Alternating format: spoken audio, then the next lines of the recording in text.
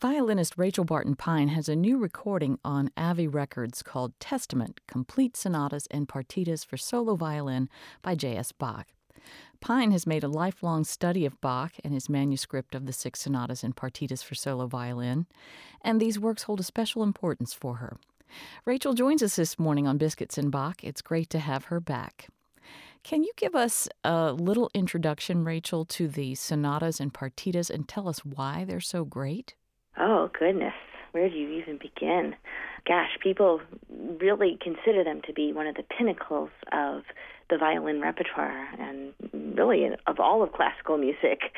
The technical achievement that Bach, the heights to which he rose, creating, the polyphony, the multiple voice writing for a little 4-stringed instrument is unparalleled. But more importantly, Bach transcends the construction of the pieces, which is so miraculous, to achieve something that moves us so deeply. I mean, if we look at what he did on the page, it's already impressive enough, but if we just listen and feel, he takes us on this emotional journey, which is really transcendent. And so, it's just, there are almost no words. But what's really fun is that 3 of the sonatas are in the so-called church sonata form, sonata da chiesa, slow, fast, with these big fugues as the second movements. In fact, the fugue of Bach's 3rd sonata is the longest that he ever wrote for any instrument or combination of instruments.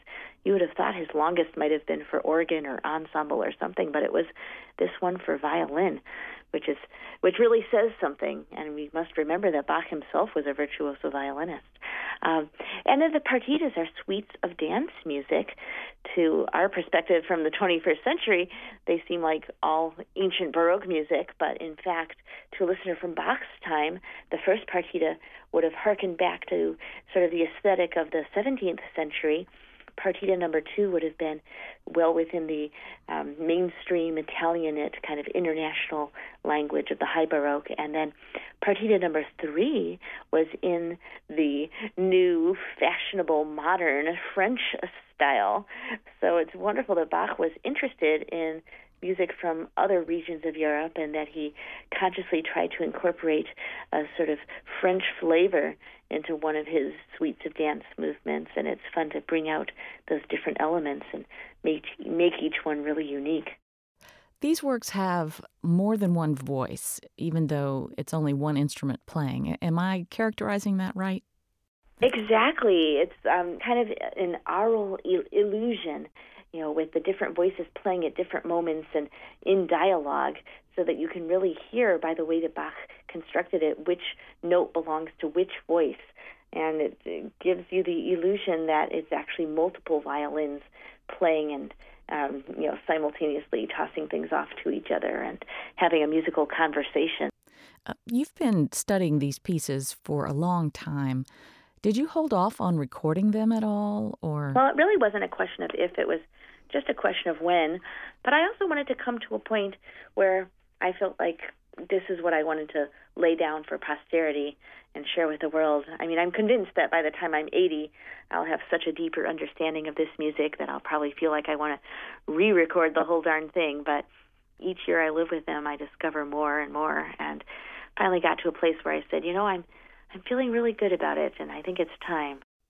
The last time we talked, your daughter was 18 months old, and you were traveling quite a bit, which you still are, I'm assuming. So I'm wondering, in the couple of years that have followed, do you have any new tips for mothers who travel with children, or any advice about what to feed kids when you're on the road? We have a nanny from an agency of nannies for traveling musicians.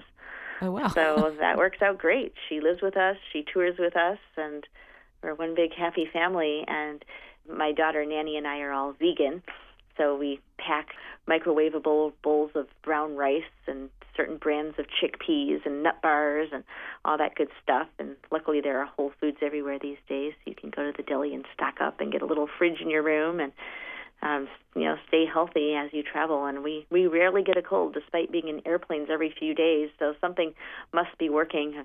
Maybe it's just all that Bach. I think Bach is good for the immune system. Well, Rachel, thanks so much for taking some time to talk with us this morning, and best of luck with the Bach album. Thank you very much. I really appreciate it.